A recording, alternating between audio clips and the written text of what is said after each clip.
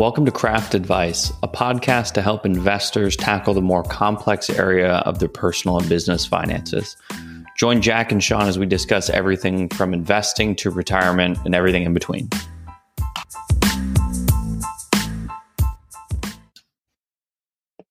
Very good. I think we're live. We're live. Welcome back, Sean. Introduce everybody back to the podcast. Welcome back, everybody, for another episode of Craft Advice. This week, as we mentioned to you, we're going to be touching on a little bit more of the crypto universe, the metaverse, if you will, touching a lot more on Ethereum. So we're going to really dive into Ethereum, what it is, what are a lot of the applications or the use cases for it, how is it different than Bitcoin, and then obviously how to invest in it, right? That's the most important thing we're going to touch on. How can we make money on it? How can we invest in it? How can we get exposure to this new and exciting different technology? But we've got a new guest with us this week. Obviously, Jack and I are back, but we've got Crypto Chris with us in the house. Crypto Chris, say hey to the audience. Hello, everybody. I am Chris Denge. They call me Crypto Chris, but I don't know if I'm quite Crypto Chris yet. Maybe one day. Compared to the two of us morons, you are Crypto Chris. Crypto Chris. And for those of you drinking at home, anytime time Sean says the words gas fees, you have to take a drink. Ooh. So. Or Crypto Chris. So you're going to be drinking a lot. Anyways, let's start with what you're drinking, Sean. What do you got? So, all right, as always, Southern Swells, my favorite local guys here. For them? We're going to be sponsored by them before this is all over. Okay. Southern Swells. We've got a Crazy Easy Pale Ale. Nice little light, hazy pale ale. Very solid. Get a little clean. That was nice. Fancy. Well, what about you boys? What do you got?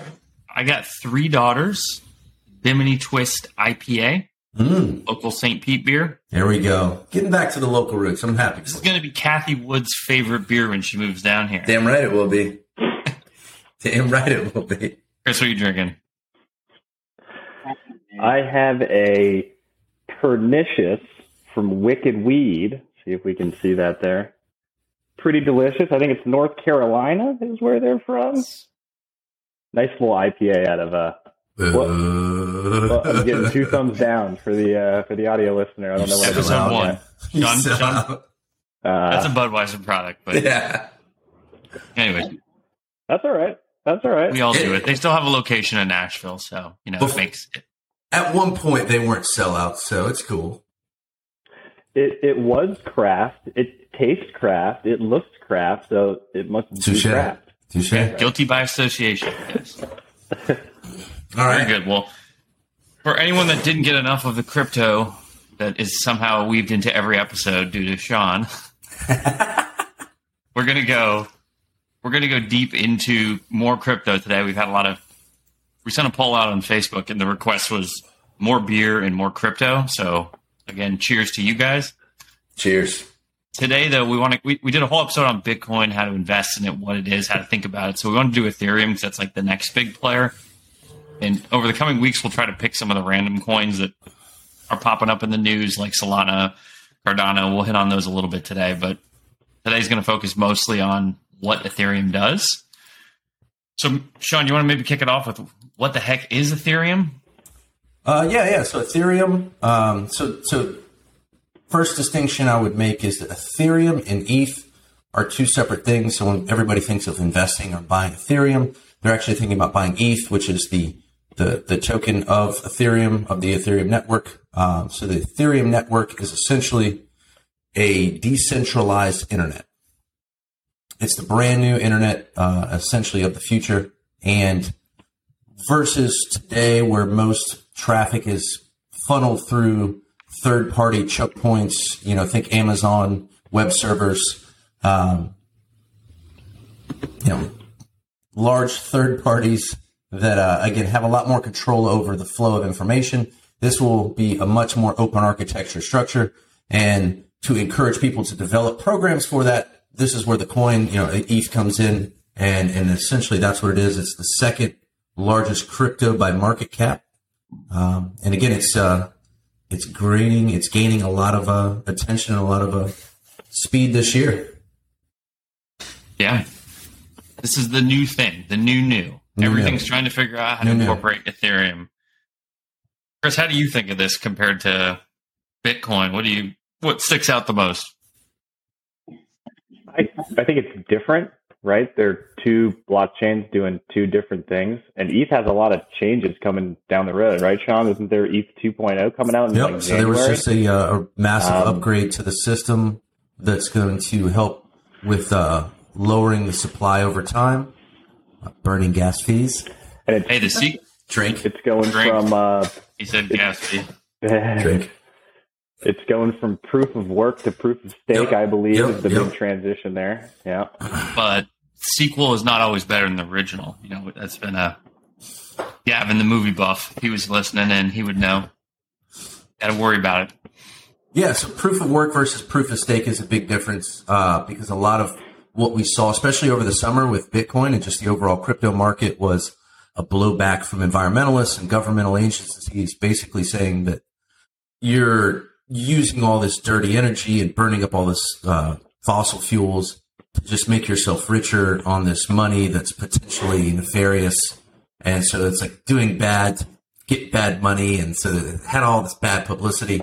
You have this replaces gold. You have, I don't believe in government, so I'm going to keep my money here. And then some people just look at it like an alternative investment. Ethereum's kind of different. This is where the concept of smart contracts comes up. So theoretically, I kind of think about it like your Amazon Alexa. You just program what you want it to do, and then you just give the command, and away it goes. So now, for example, if I'm trying to sell a house, you got to go through a lending process that takes weeks and weeks and weeks, if not months. You got to send bank statements back and forth. Theoretically, with Ethereum, you have your own personal finances. Whatever you're trying to purchase has a kind of contract built into it. If you do X, you get Y. And the money then can transition on its own. So this is the big thing everyone's building off of now is what mundane, monotonous steps can you just program into code and then have money pull from me to Chris or Chris to Sean and vice versa with just programming language. Has anyone here used a smart contract or anything? The answer is no, Jack. The answer is no. The metaverse is not here yet. Well, no. Well, I think we're super early stages in all this, right? This is going to give us the ability to disrupt so many different industries. Mortgages is one of them, but I don't think we've gotten there yet. So far, we've gotten DeFi out of it, NFTs as well. Are those considered smart contracts? I don't know if they are exactly, but we haven't really got the disruption of all these things yet. But I think that's the hype behind it because it's this great new technology and you may be able to adopt it in every industry, finance, healthcare, all of it. So when does that start to roll out, you guys think? I think a lot of this is you just have a lot of people that don't understand how to use computers to begin with. Now you tell them, hey, everything is computer money now. It's like, your grandfather would punch you in the mouth and be like, shut up. Files are in the computer. Doesn't credit cards feel like internet money too? I mean, you don't actually ever see any dollars that are on. Do you ever see the person in front of you at the grocery store that pulls out cash and you just want to slap them across the head? Preach, crypto, Chris, preach.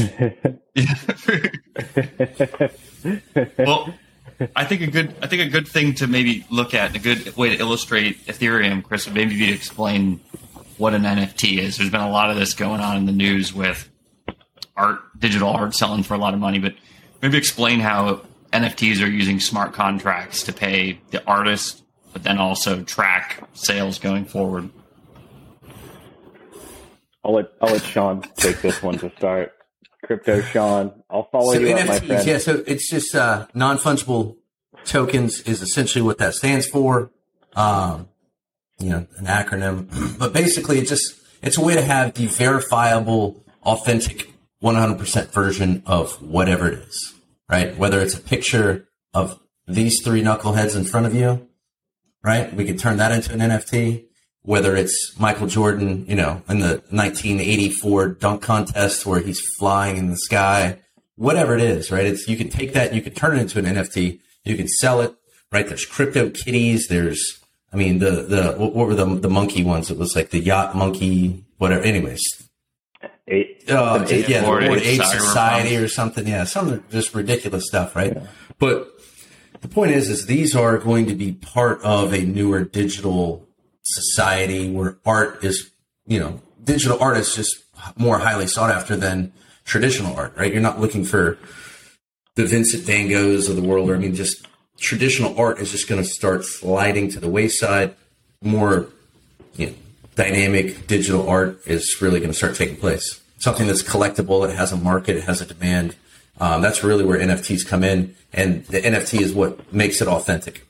Chris, I'd like to really applaud your redirection there. That was like, you should be in law school with that. I'm going to defer to my colleague. Chris, tell us about NFTs. You're like, no, Sean, tell us about NFTs. These are not the droids you're looking for. I think he probably knows. He probably knows more than I do. But I think of NFTs in two different ways, because currently you have all those things you just described, where it's crypto kitties and Bored Apes, and it's basically anybody. I read some story where there was a 12-year-old minting all sorts of NFTs, whatever he wanted, and he was making like $400,000. I don't know if it was this year. I think it was this year, or maybe last year. So right now, people can just mint, which is create any NFT they want, put it on the marketplace, whether it's on Ethereum, Solana, Cardano has them. There's NFTs on a lot of different blockchains.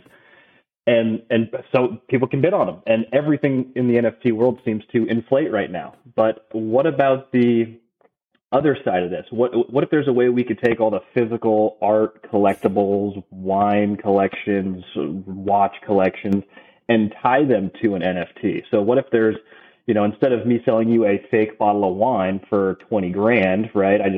I slapped a label on it and just copycatted the real producer of that wine.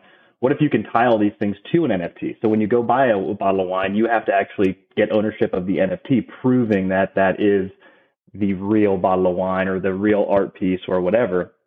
So I think that's it. It's cool right now. It's in the metaverse. It's great. I can buy a digital plot of land and put my digital house on it, and then put my digital Bored Apes up in my room in my metaverse home. But how can this apply to the actual real world, which is what I think might be pretty cool to see. The cool thing was, what was the guy's name that sold that painting for like $70 million? People. Think, Sean, you might have dropped. I think he did. Yep. He'll be back. All right, we're back after another round of technical difficulties. Welcome back to Tech Support with Jack and Sean. But back to the NFT. The NFT concept. The guy Beeple we were just talking about. This is, I think, where it has the most legs. Now you sell art. You sell a painting, you sell a piece of music, whatever it might be. Normally you sell it, someone buys it from you, and then away you go. This is actually common. And I know we've had some friends that recorded some stupid video at like a football game on Instagram, and then a million companies come out and try to buy the rights from whoever took it, and then they go out and just sue everyone else for using it. Theoretically, using smart contracts, you retain the initial right. You can license it out, and then you're retaining that compensation as something goes viral. So it's kind of like if you try to use photos for making a website or something like that. And sometimes it'll say this one is owned by Getty Images and you need to pay them $4 or whatever it is to use this. You can kind of use smart contracts, or the NFT is basically using a smart contract to take some good, tie down who owns it, and then every time it exchanges hands, it kind of handles the payment flow back and forth, which is a pretty interesting way to look at this. I like the idea of how it meets the physical world. I don't know which one's getting more accelerant right now. Is it metaverse, or is it this real world meets the digital world? I'd probably guess the latter of the two. Think about it. Think about that, Sean. Buying a Beeple?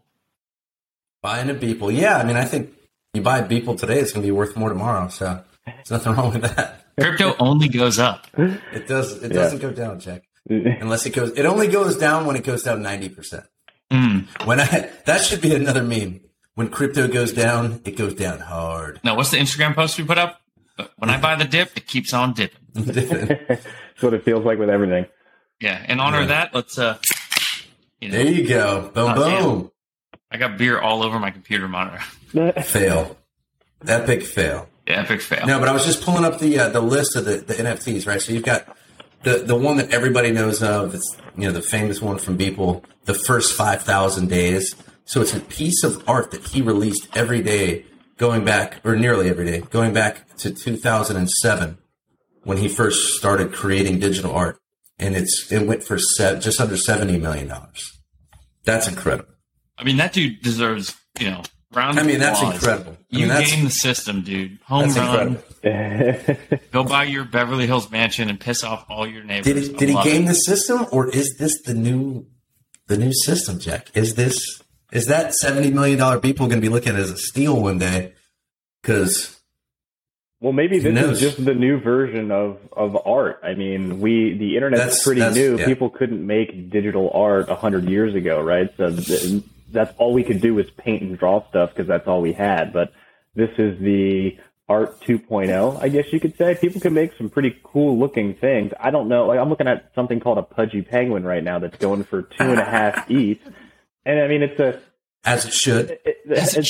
What's 2.5 ETH? That's $10,000 or something like that. Like, that's a lot of that's a lot of money for a Pudgy Penguin and a cowboy hat. But I mean, this might just, won't be long gone, but in 200 years, when people talk about art, this just might be the version of art they think about. They might not think about the old school version of people who painted stuff.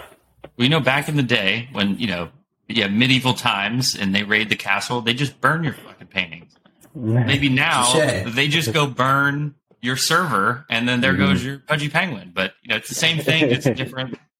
Well, so think about it this way, right? So if you buy a piece of art, you are relying on third-party, certifiers that are saying this is an authentic piece of X, right? Whatever the artist's name.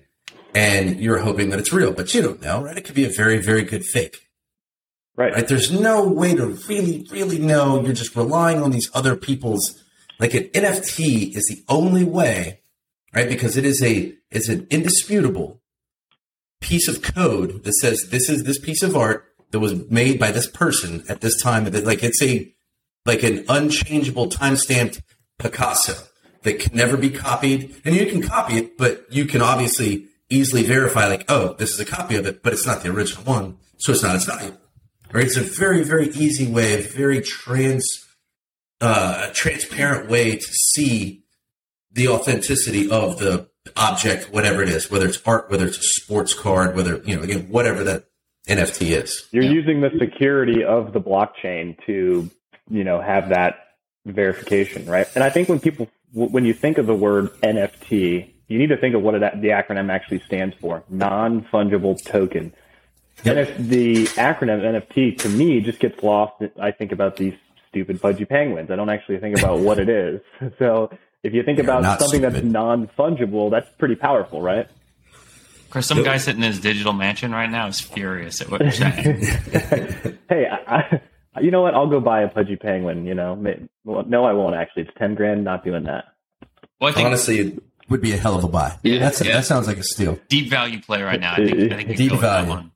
But so kind of rolling on this smart contracts theme, we'll get into DeFi in a second, but I think I'm going to hit on the social token aspect of this. So part of these, again, Ethereum created the idea of a smart contract. If you do X, you get Y.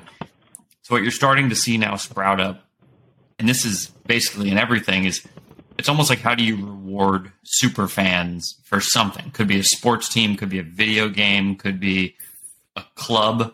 And so you're starting to see... Could be Peloton subscribers. Yeah. You're starting to see if you contribute to a community, you are rewarded with a token that's on some variation of Ethereum.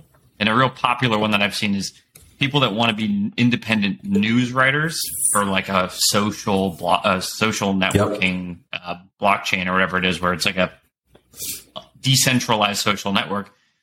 Depending on how much you contribute and how much other people look and read your stuff, you can actually start getting funded with the tokens. So I'm going to guess in the future, if you're a super fan of Florida State, like Sean, there's possibly a way you could use social tokens. Oh, he's crying because his team sucks right now. 0-4, I think. It's pretty sad. Hey, fuck off! All right, we're 1-4. Hey, I like them too, man. We're 1-4. Is it 1-4 now?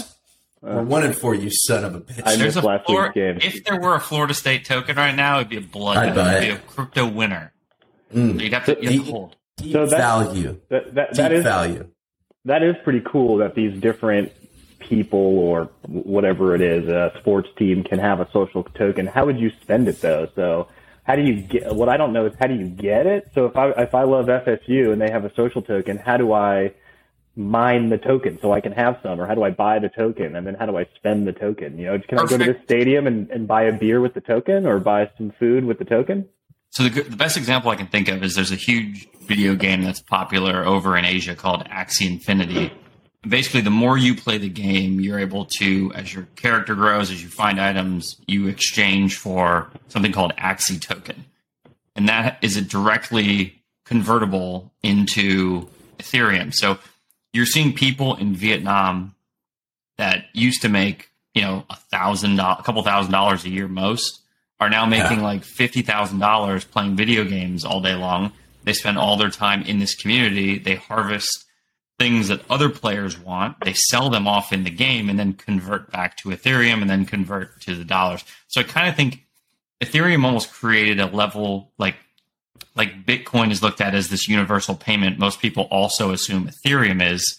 So as long as you have a way to get back to a common digital currency, you can use these social networks. Again, if nobody likes Florida State, then maybe the token doesn't convert for very much. It's kind of like, I guess, if you own pesos, you know, it's not a... Sean, I'm just sticking the knife in real deep, right? I went to UNF. We don't have a team, Sean, you know. Oh, don't hit the mic, Sean. Oh, God. Be careful. We'll blow our ears out again. Oh, God. All right, Sean, before you blow up the microphone, tell us about DeFi. That's the other aspect. DeFi, decentralized finance. So it's essentially leveraging smart contracts to eliminate a lot of the financial intermediaries that we have in today's legacy financial system. Real quick, so Sean. Banks. Go ahead. Aren't smart contracts just altogether a way to eliminate middlemen? Yes. Yeah. Exactly. So it's a good way to think about it. Save money, eliminate middlemen. That should be exactly. I mean, I like that. Save time, eliminate money. Boom. But keep going on DeFi. Sorry.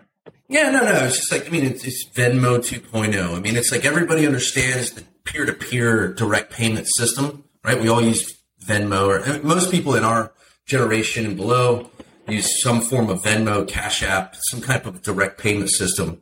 And this is really just building on that to the nth degree and using it for much more than just like, hey, I want to send my buddy $20 because I lost a bet to him in fantasy football this week, right? It's like, oh, I want to tip the cab driver, you know, X amount of dollars and I don't have cash on me. Like that's what we're using it for today. But imagine a world, right, where you can do complex real estate transactions, right? Complex like estate settlements in them. Right, we're doing like things that are much more heavy, expensive in today's world, much more complex, but we're able to do those directly without all these intermediaries, without all this time lag, without all this cost. I mean, that's the big promise of DeFi and really where we're going. So this kind of makes me think of, at some point we'll do an episode on an estate planning, and if you don't have stuff squared away, what happens. But in the state of Florida, if you pass away and don't have a will, the assets you have, if you have no beneficiaries, go to probate. You basically have to take your legal documents, take them down to a courthouse and get a judge to say, yeah, okay, you're in charge to help. Whoever was listed in the will is going to help move the assets to wherever they need to go. Probate costs us 3%. Just do the math, but every $100,000, you have a substantial fee to just have someone say, yeah, okay, let's just transfer it. This is kind of what the attorneys charge. So I'm going to guess you're going to see the legal area, you know, the legal industry just absorb this concept of smart contracts, where maybe if you go to, you know, if you think about now, if you're in a lawsuit back and forth, it could take years to get a settlement. You get hit by a mail truck, and then you're just litigation. It extends. Payment could all go up front as required per the contract, and then at the very end, the judge says whatever it is, boom, payments are automatically set up. So I think you're going to start to see these intermediaries, even with local government and kind of the judicial system, use stuff like this to flow payments and solve contracts. So what you're saying is we're going to put our beneficiaries on the blockchain. I love it. Blockchain bennies. Blockchain bennies. I love it. I could see governments possibly at a lot of different levels adopt this sooner than the legal system en masse, only because lawyers get paid by the hour. Yeah. So I don't think they're going to be trying let's speed this up a bit, guys. We're taking too long. This is where this is again down the road. Incentives. It'll take time. The marketplace will force them, so it doesn't matter until there's a legal-based blockchain. Then they'll be like, "Oh, let's just go all in on this." Yeah, I mean, at the end of the day, it doesn't really matter what they want because the market's going to force them, and that's where we're heading to, anyways. But going back to DeFi, the other pretty neat thing, from what I can tell, that comes out of it is different income-producing assets, right? So to make DeFi, someone has to take their assets and put them in this liquidity pool, right? So if I take my whatever cryptocurrency it is and add it to a liquidity pool, so we can create this DeFi system that people can, transfer different assets back and forth, I probably get interest for doing that, for locking up my side of it. So not only does DeFi, get us away from having that centralized entity, give you more security, give you more privacy, but also it gives people other forms of income. How you instead of just buying a bond is your only source of income, or a CD or whatever it is. Explain, Chris, Helium. That's something, I guess, kind of like an income producing asset. Explain that concept. Well, I feel like that Helium is a type of cryptocurrency, and they're trying to basically make their own 4G right now and 5G internet access. So if you want to mine Helium, you set up your own hotspot. It's basically just setting up, they call it the people's internet, right? Because individuals or whoever can buy these Helium routers. You hook it up in your house with an antenna. That's how you quote unquote mine Helium. The income side of it is I'm getting Helium, which then I can go convert to dollars, right? So for me creating the people's internet, so they call it, I'm using some of my power at my home, some of my bandwidth, some of my bandwidth with the internet I pay for, and I'm basically giving off access to a hotspot for people to use or different companies to use. But yeah, it's just any mining you do creates income, right? You get paid in whatever cryptocurrency you're mining, and then you can convert that to whatever your home currency is, dollars or whatever it might be. Helium, you could probably take a whole episode on talking about, to be honest, because it's pretty neat. If no one listening knows what it is, go check it out. Give it a quick Google. You can pull up a map to see the hotspots in your area, which is pretty cool to see. So you probably have neighbors within you probably have neighbors within like the mile radius of you who are creating these Helium hotspots for different businesses to use. Yeah, don't be late to the party. Your neighbors are doing it already. It's pretty neat. Well, I think the cool part about this is it's almost making it where the ways you can make money are kind of just unfolding rapidly with these decentralized platforms. And Bitcoin was good about moving money, and everyone thought, okay, this is just how drug dealers get their money around. And it became a lot more than that. And with Ethereum, you're now looking at, okay, how many ways? How we're gonna... Well, you're basically giving the returns of an investment or even a process back to the people. So the people's internet in this example, or the artist that writes a contract gets their dollars back. Or if I want to send Sean money to buy his house, I don't have to deal with a bank taking a cut on the inside. You can kind of go directly. Send it on home. Yeah. Send it on home. We'll buy that house offline. I don't want to do it on air. We're going to crowdsource it. But yeah, you would think everyone who's concerned about wealth equality would be really interested in crypto, because this does exactly that. This is a platform for anybody to use. You can have $1 or whatever, a couple $1,000 or obviously way more than that. But the decentralization takes the money away from the giant corporations who are already loaded. So, yeah. So Ethereum, again, has the same or some similar features as Bitcoin, where you can kind of transfer back and forth, but having that smart contract base is the real interesting part. The downside to it is it has been very expensive. I mean, Chris and I were talking about this today. I was just transferring crypto back between two wallets just to see what the cost was. And Ethereum today is kind of expensive. This is where gas fees comes into play. So Ethereum's doing a big update to ETH2. So maybe Sean, Chris, whoever wants to take it, jump into kind of what they're trying to do to make this a more cost-effective ways, and then we'll get into some of their competitors that are trying to beat them to this. Yeah. So there's a big upgrade coming, ETH 2.0, and essentially, Chris and I talked about it a little bit earlier on. The big shift is from proof of work to proof of stake, which is going to increase the amount of transactions that can be computed per second or processed per second.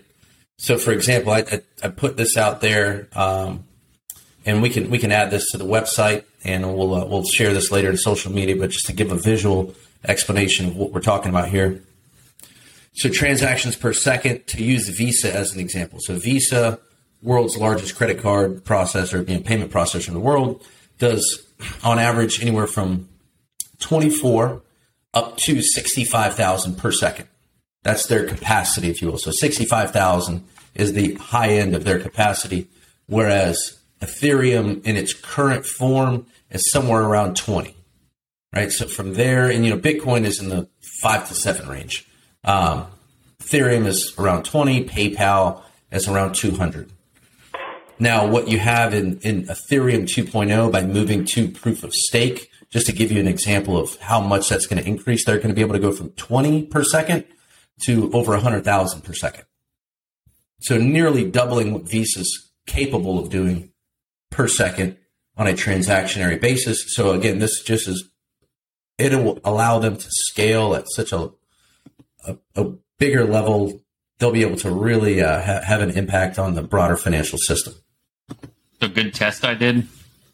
I took Bitcoin, Ethereum, Cardano, Solana, and Algorand, and I transferred them from Binance to Coinbase, all one after the next. Just wanted to see how quick it would go from one to the other.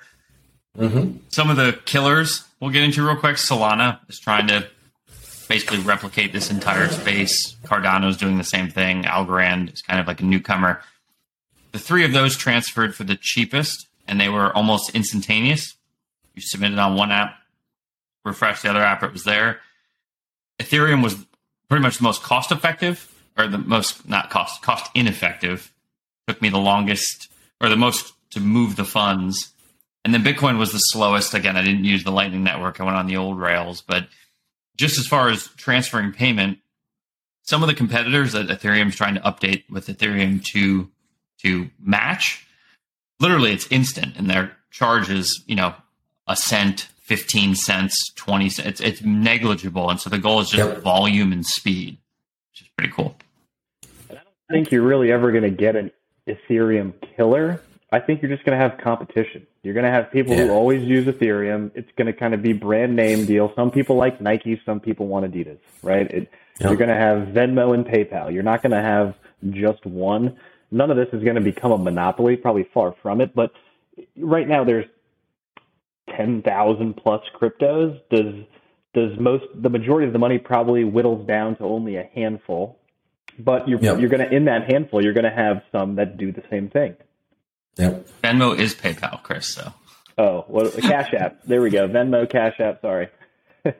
No, but I would definitely echo Crypto Chris's sentiment, and that Ethereum has the first mover advantage. So obviously that's big. Now obviously they may not always be number two, but at the same time, they're going to always be extremely important. They're going to always be very big. They'll never, they'll never be an Ethereum killer, but these guys there's a lot of guys that are really giving them a good run for their money right now, like Jack was just mentioning with that test run that he did. So to put that into perspective, because you said Solana Sol was almost instantaneous, right? Yeah. So they were the best performer, cheapest cost, the best one that you did. Yeah, them and Algorand were almost identical time, speed. Solana's network right now can process 65,000 transactions per second. Okay. To add perspective to that. Right. So Ethereum 2.0 is going to more than, it's going to essentially double that. Yeah. So again, but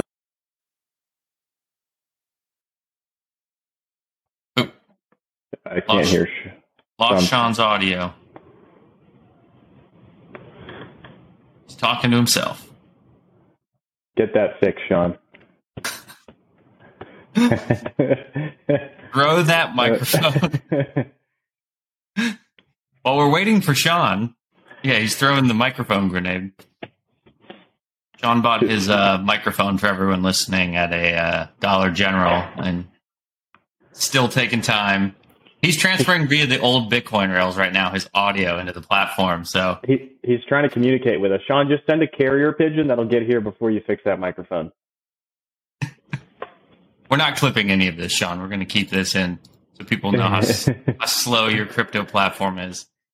No, but I think that's the big thing to look at with these currencies is you're really able to transfer money really, really quick. Even if you do a traditional ACH from your bank, it's going to take hours to settle. Even a wire, it can take up to an hour. And some of these are literally transferring in minutes. It's not using the traditional banking rails. You're kind of creating new rails altogether. All right. Welcome back. I'm back, you assholes. You can't get rid of me easily. Your point wasn't very good anyways, so we didn't want to hear it. Thank God. I think Jack just muted you. Yeah, just kicked you out of there. I know, that was actually intentional, and I don't appreciate it. I just want that to be known. So Sean, all about sabotage, Sean. All right. Sean, how do you buy Ethereum? Yeah, no, that's a good... If you want exposure to it. Invest in it. Good question. Yeah, at the end of the day, what is all this about, right? We're all talking about investing and how can we make more money by investing what we have, right? Scarce resources. So there's obviously the direct way, right? You get a wallet, you go to an exchange, you buy it, you secure it. Not everybody's overly comfortable doing that, right? So that's the traditional way. We've touched on that before. Same way with buying Bitcoin. We touched on that the previous episode. Again, there's a lot of very reputable exchanges out there. But if you're not overly comfortable with that side of the fence, buying it directly or investing in it directly like that, you can also look at buying it through security, right? So a Fidelity, a Schwab account, a Robinhood, a Webull, or whatever, right? All these different brokerage firms where you can open up an account and buy it indirectly through a security. Obviously ETHE, so Ethereum's trust through Grayscale. Grayscale is they're the largest asset manager in the crypto space from a securities perspective. So ETHE is a very good way. Obviously there's pros and cons. That's not accessible 24 hours like investing in it directly is, but at the same time, you're not having to worry about making sure your Ether is secure or getting hacked or, there's some of those kind of outside the box concerns that if you invest in it through security, you don't have to worry about. Then there's a couple of ETFs or ETNs that you can invest in that are not 100% Ethereum, right? But they give you some Ethereum exposure. So Bitwise is one of them. Bitwise has a top 10 crypto index fund, essentially, and I believe Ethereum is around 30% of that. And I believe the symbol to that is BITW. And then there's GDLC, so that's Grayscale's large cap. Like, again, Chris and I were joking about it earlier. The old legacy crypto is now called large cap. But essentially, these crypto large caps, they've lumped them into a top 10. And it's a similar type of a breakdown where I believe it's, 60% Bitcoin, 20 to 30% Ethereum, and then the rest is a lot of the other more popular ones. And then the last way I would say is through LPs or private placements, right? You can still work with your financial advisor to find a private vehicle that essentially gives you that direct exposure, but it does it through a pooled vehicle that provides a lot more security, a lot more safety for higher net worth investors that they may feel more comfortable with. But for the average person, again, either buying it directly is the best way, or looking at a security, ETHE, GDLC, BitW. Yep. Those would be the easiest ways to get direct access to it. And don't forget to go back to our episode on the $5 billion Roth IRA, because we talked about you can invest your retirement dollars, if done correctly, through a self-directed IRA. Yep. And some of the platforms, I know Coinbase is one of them, will directly connect to them. So basically, you can just pair your Roth IRA, your IRA, right up to Coinbase and literally hold some coin in your wallet inside of your retirement account. So there's a lot of ways to do that. Again, do your own research. Yep. We're not telling you what to do. We don't know who the hell is listening to this right now. So do your own research, but there is a lot of ways to do this outside of just opening an app. Yeah, it's extremely aggressive, risk on, right? So don't take the majority of your money and put it into crypto because you think you're going to become rich overnight. Be willing to lose 90%. So, take maybe a tiny percentage and tiptoe in just to learn how it works. That's what I would say. Or for Sean, just all dice on the table, all chips on the table. What do you think holds the hair up, Slick? Not everyone has that haircut, so we can't all do what Sean does. Scared money don't make money. With that, scared money don't make no money. Let's get to our closing section, the buy, sell, and hold. I'm going to start. You guys can take this, either one of you. Buy, sell, or hold. In 24 months, Ethereum is bigger than Bitcoin.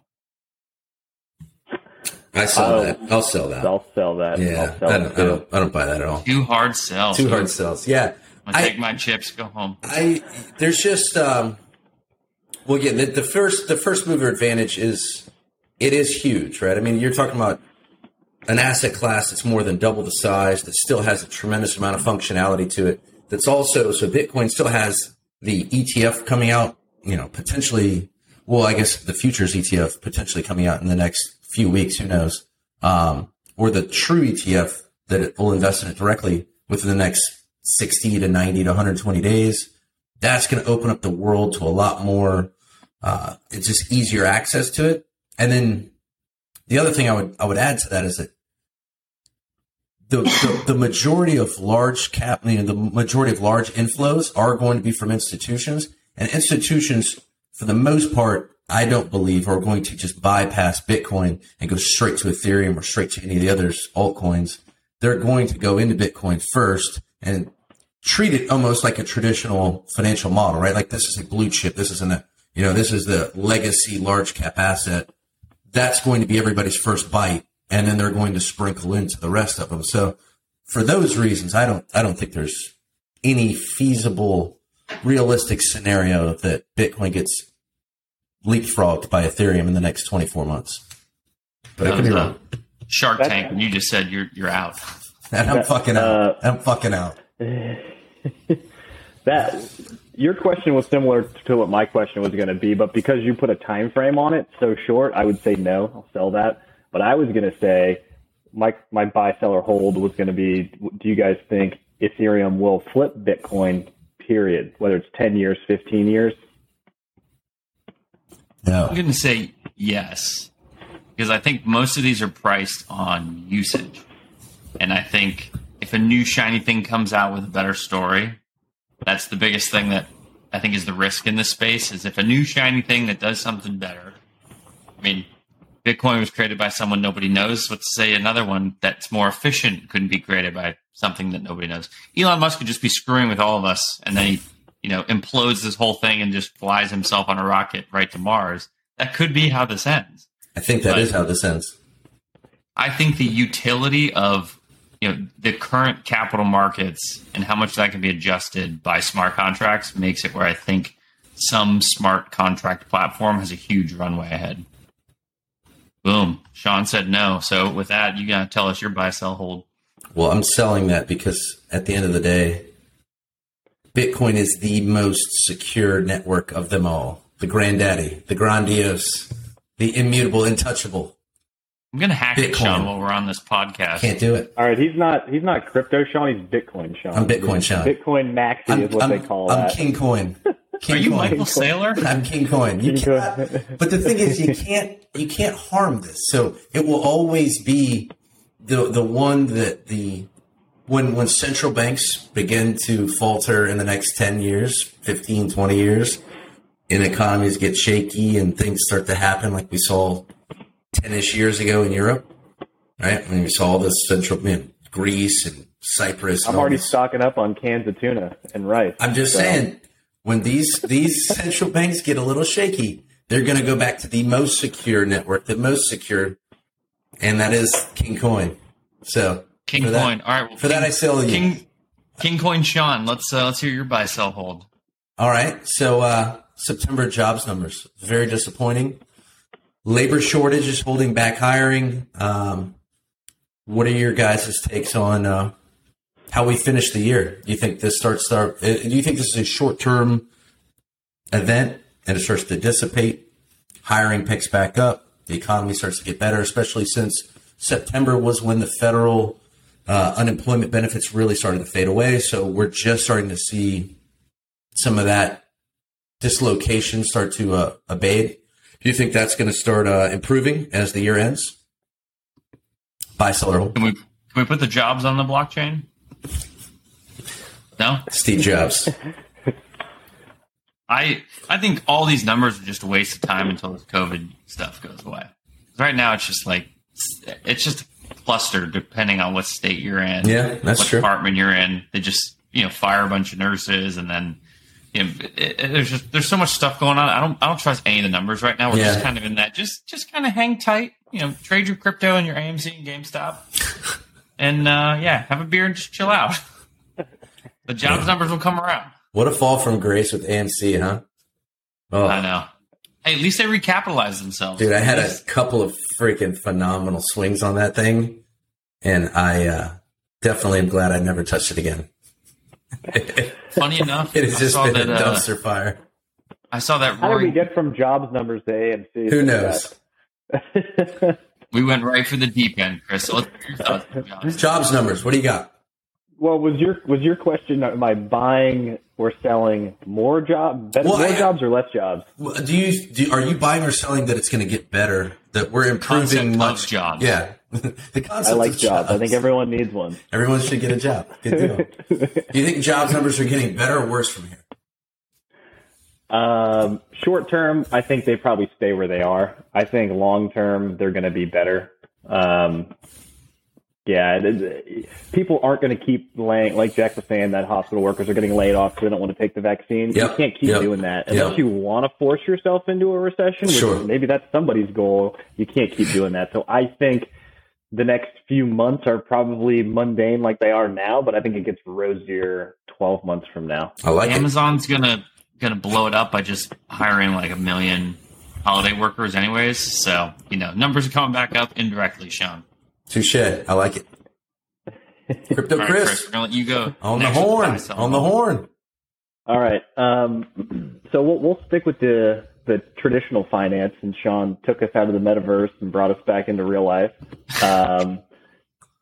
The S&P 500 was down 6% recently. Yep. And this is the first real drawdown we've seen in this year for sure, and almost in over a year. So my buy, sell, or hold will be, do you guys think this continues? Do you think we get a 10%, maybe a 15% pullback, or something bigger before we move on to higher prices? All right, I guess I'll grab that one. I think we'd probably get a bigger pullback before we really get much higher than where we're at. I think there's some questionable numbers that are going to be coming out from the employment space. I think interest rates are going to spike. I think we're going to see a squeeze in the energy markets. I think there's going to be kind of a confluence of a lot of events that are going to cause a risk-off event, and we could see a 10+% correction here fairly soon. I don't know, month, 2 months, and then all that said, I do believe we go higher from there. I believe that would just be nothing more than a buying opportunity, and I'm still big on it long term. Yeah, I think you might see a little more choppiness, but I don't think it's going to be anything sustainable. I'd buy all the dips, which I think everyone else is doing anyway. So Gotta have cash to buy, though. Gotta have cash to buy. Well, that's why the stat I just saw is there's $12 billion in U.S. savings accounts right now. Oh, or trillion. Excuse me. Yeah, I messed that up by a couple of zeros. So 12 trillion. Yeah. So a lot of cash to buy. All right. So here's mine, Sean. I'm gonna go to your favorite topic. Go. China. China.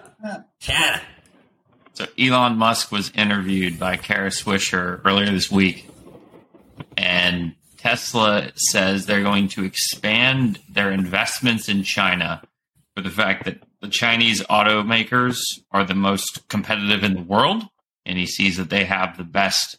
They're the global leader when it comes to digitalization. So all the Chinese stocks ripped on this news. Are you changing your tune, Sean? Nope. I thought you were going to sing Team America. That would have been way Ain't better. doing it. America. Yeah. No, I'm not changing my tune. That was a lovely rendition, Crypto Chris. I'm not changing my tunes. Yeah. Cheers for that. No, I'm not changing my tunes. I think at the end of the day, he's saying what he needs to say, and I don't fault him for that. Obviously, that's, his number 2 market, his fastest growing market.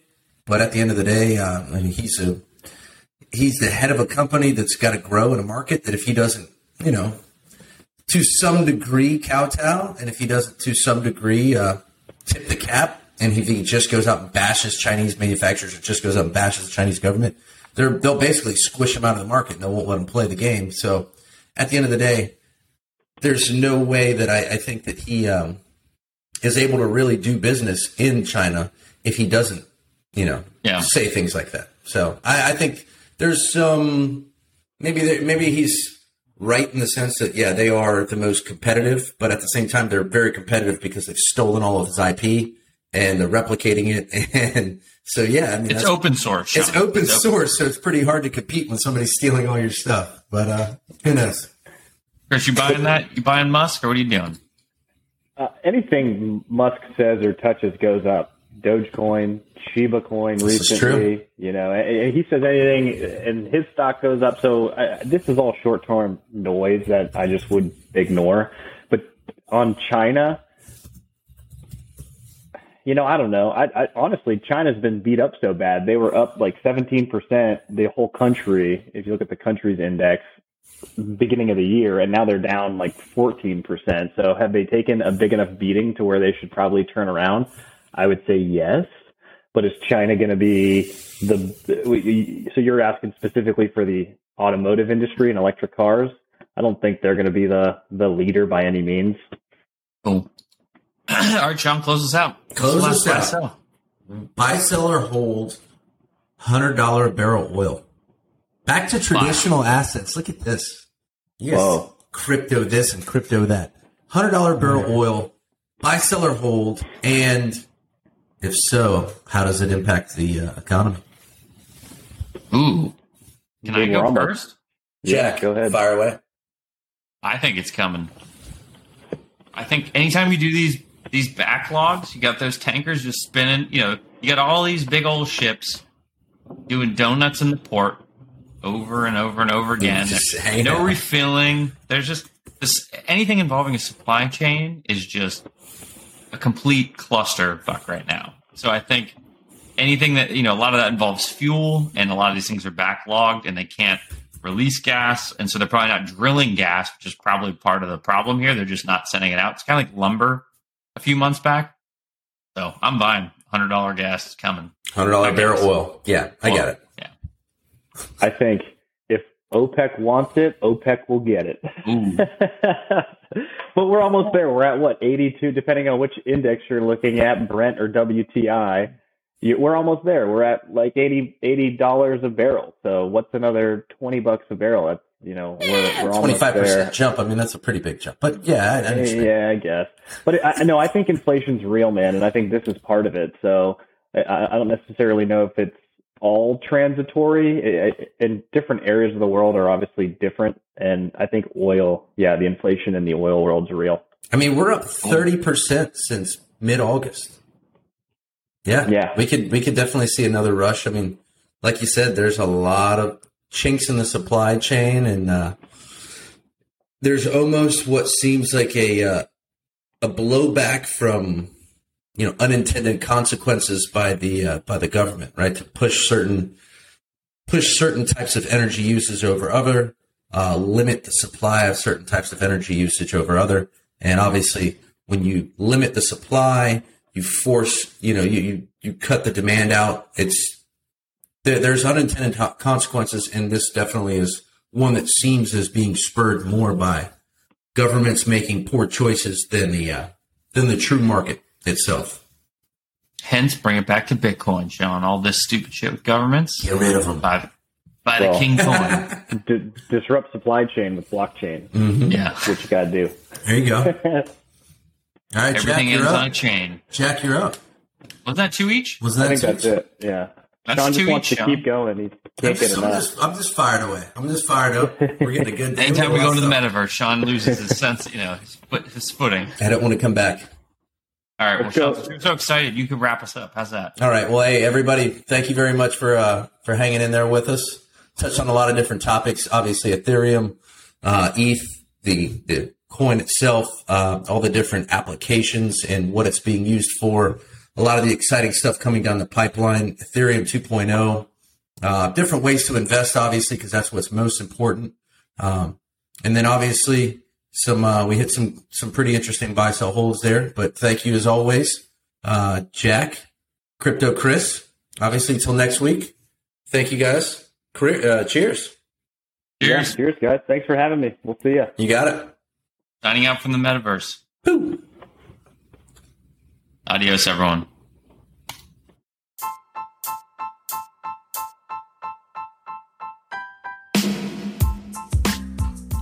Jack and Sean work for Senge Advisory Group, a registered investment advisory firm. All discussions between Jack and Sean or any podcast guests are solely their own opinions and do not reflect the opinions of Senge Advisory Group. This podcast is for informational purposes only and should not be relied upon for investment decisions. Clients of Senge Advisory Group may maintain positions in securities discussed in this podcast.